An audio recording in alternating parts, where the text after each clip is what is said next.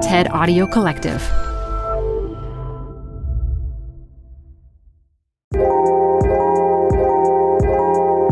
There's a lot of talk about getting the world to net zero carbon emissions, but without a consistent definition of what net zero actually means or how it's measured, how can we know if we're getting there?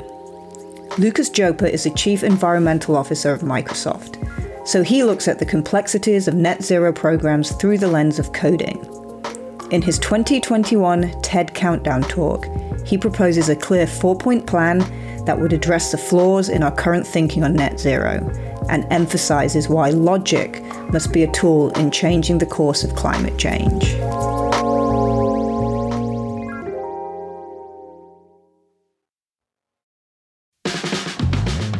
This show is brought to you by Schwab. You're here because you like to keep a pulse on trends in technology. Well, now you can invest in what's trending in artificial intelligence, big data, robotic revolution, and more with Schwab Investing Themes. It's an easy way to invest in ideas you believe in. Schwab's research process uncovers emerging trends. Then their technology curates relevant stocks into themes. Choose from over 40 themes. Buy all the stocks in a theme as is or customize to better fit your investing goals. All in a few clicks. Schwab Investing Themes is not intended to be investment advice or a recommendation of any stock or investment strategy. Learn more at schwab.com/thematic investing. Support for TED Tech comes from Odoo. What is Odoo? Well, Odoo is an all-in-one management software with apps for every business need. Odoo has apps for CRM, accounting, sales, HR, inventory, manufacturing, and everything in between. And they're all in one, easy-to-use software. And the best part about Odoo? All Odoo apps are integrated, helping you get things done faster and more efficiently. So when you think about business, think Odoo. To learn more, visit odoo.com/TEDTech. That's odoo.com/TEDTech. Canva presents Unexplained Appearances. It was an ordinary workday until... That presentation appeared out of thin air. Also, it's eerily on brand. Wait, did that agenda just write itself? Words appear, making this unexplainable case... Unexplainable? It's Canva's AI tools. I can generate slides and words in seconds. Really? The real mystery is why I'm only learning this now. Canva.com, designed for work. AI is making waves in every field it touches. President Biden is now on TikTok, and the election draws closer each day. With so much going on in the world, it is hard to keep up with it all, let me tell you. Hi, I'm Kai Ryssdal, the co-host of Make Me Smart. It's a podcast from Marketplace. And every weekday, Kimberly Adams and I break down the latest in business and the economy with short daily episodes to make it easy for you to stay in the know. Listen to Make Me Smart wherever you get your podcasts. When I was a kid, I lived in a pretty analog world. But then that all started to quickly change. My music, my communications, my social networks, everything started to become digital. And the force behind it all was this thing that seemed, at least to me at the time, almost magical. This thing called software. But then over time, I realized that software isn't magic. It's just logic. It's code that tells a computer what to do and how to do it. And that early realization really still sits at the core of how I view my job as Microsoft's Chief Environmental Officer, where I help the company play its part in developing the code behind one of the most complex programs the world has ever dared to develop. A program that takes as input all of the carbon associated with all of the economic activity on the planet and returns as output the value zero. Zero additional carbon accumulating in the atmosphere by the year 2050. Now, Microsoft's contribution to this is both simple and ambitious. By 2030, we've committed to reduce our emissions by half or more, and then physically remove the rest from the atmosphere.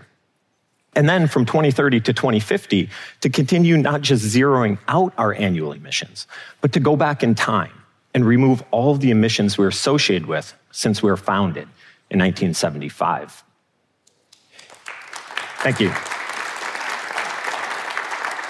And what we've learned as a result of our almost 2 years working towards this target is that any developer of a net zero carbon program really faces the same challenges that your typical software engineer might. They must avoid bugs in their code.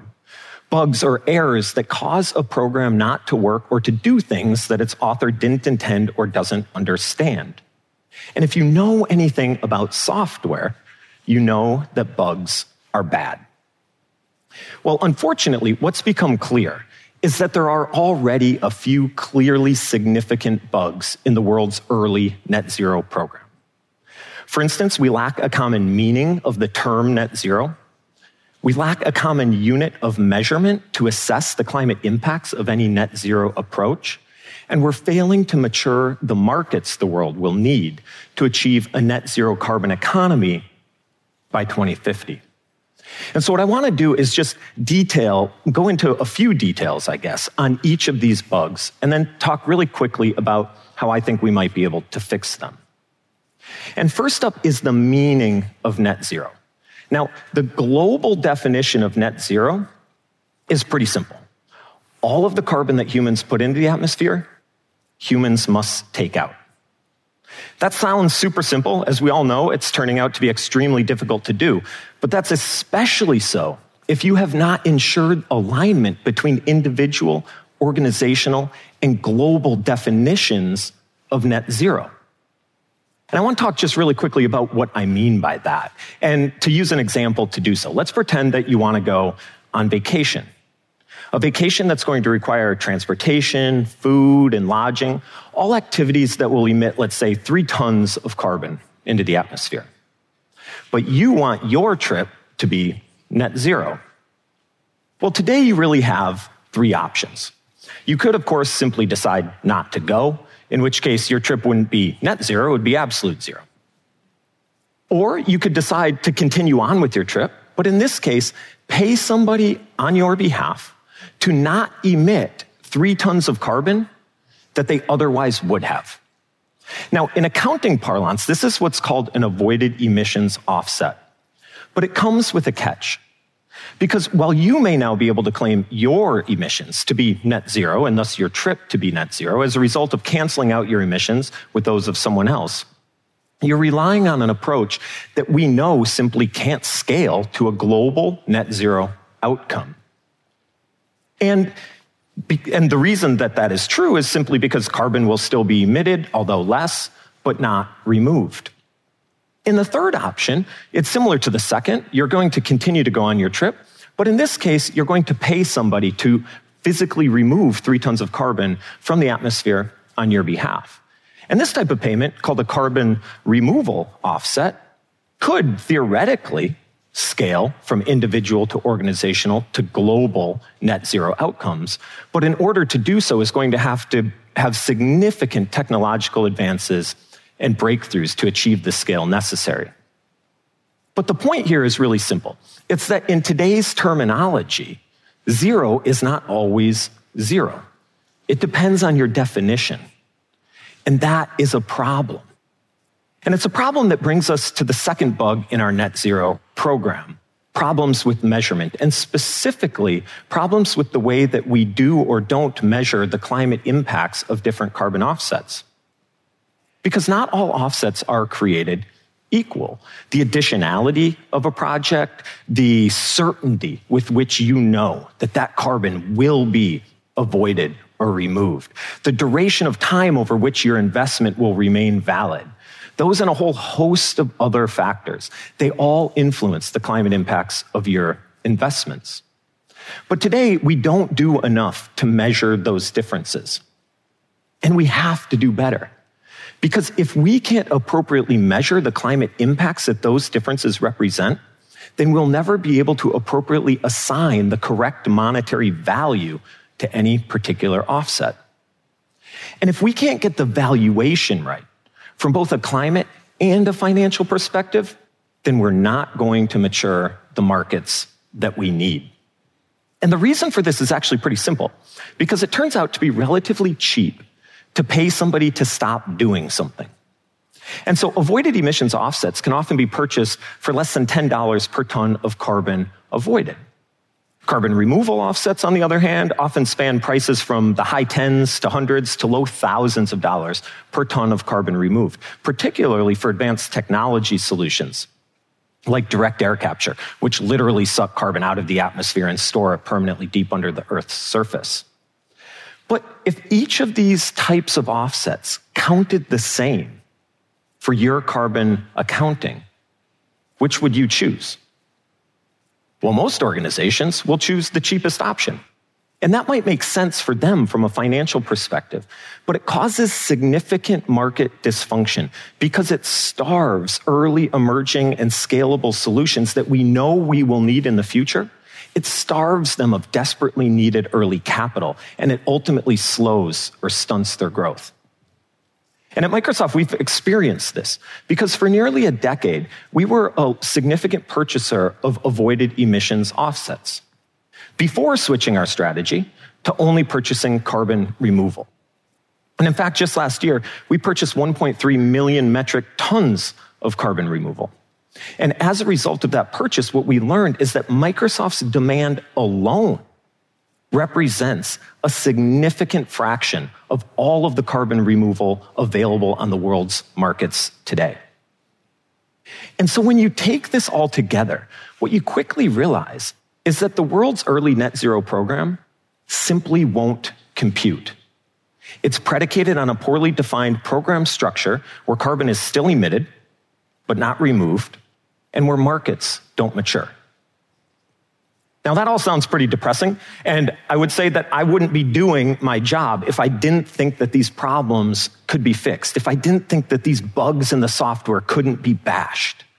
But doing so is going to require all of us to accept an extremely significant amount of urgency, to realize that there is a whole lot of hard work ahead, and the need for a plan. A 4-point plan, at least in my opinion, there needs to be a 4-point plan, a plan that shares a single, common, global definition of net zero, not an organizational or an individual one. A plan that deploys a single common unit of measurement so that we can appropriately compare and contrast the climate and financial impacts of any type of net zero investment. A plan that records the carbon inputs and outputs of every organization and country on Earth so that we can appropriately map out and assess progress towards a net zero future. And a plan that uses market maturation at such a scale that develops markets to the scale that the world needs for every individual and organization so that they can rely on these markets, not just a few individuals and a few organizations. And so we now find ourselves collectively coding this program update against the clock. And the urgency could not be greater. But what I want to urge everyone is to constantly remind ourselves to always predicate our work on logic. Because if we can do that, then we can be confident in our ability to pull off the most seemingly magical feat of all. A recoding of our current course on climate change and a promise for a more sustainable future to generations to come. Thank you. You're growing a business, and you can't afford to slow down. If anything, you could probably use a few more hours in the day. That's why the most successful growing businesses are working together in Slack. Slack is where work happens, with all your people, data, and information in one AI-powered place. Start a call instantly in huddles and ditch cumbersome calendar invites. Or build an automation with Workflow Builder to take routine tasks off your plate, no coding required. Grow your business in Slack. Visit slack.com to get started. Support for TED Tech comes from Odoo. What is Odoo? Well, Odoo is an all-in-one management software with apps for every business need. Odoo has apps for CRM, accounting, sales, HR, inventory, manufacturing, and everything in between. And they're all in one, easy-to-use software. And the best part about Odoo? All Odoo apps are integrated, helping you get things done faster and more efficiently. So when you think about business, think Odoo. To learn more, visit odoo.com/TEDTech. That's odoo.com/TEDTech.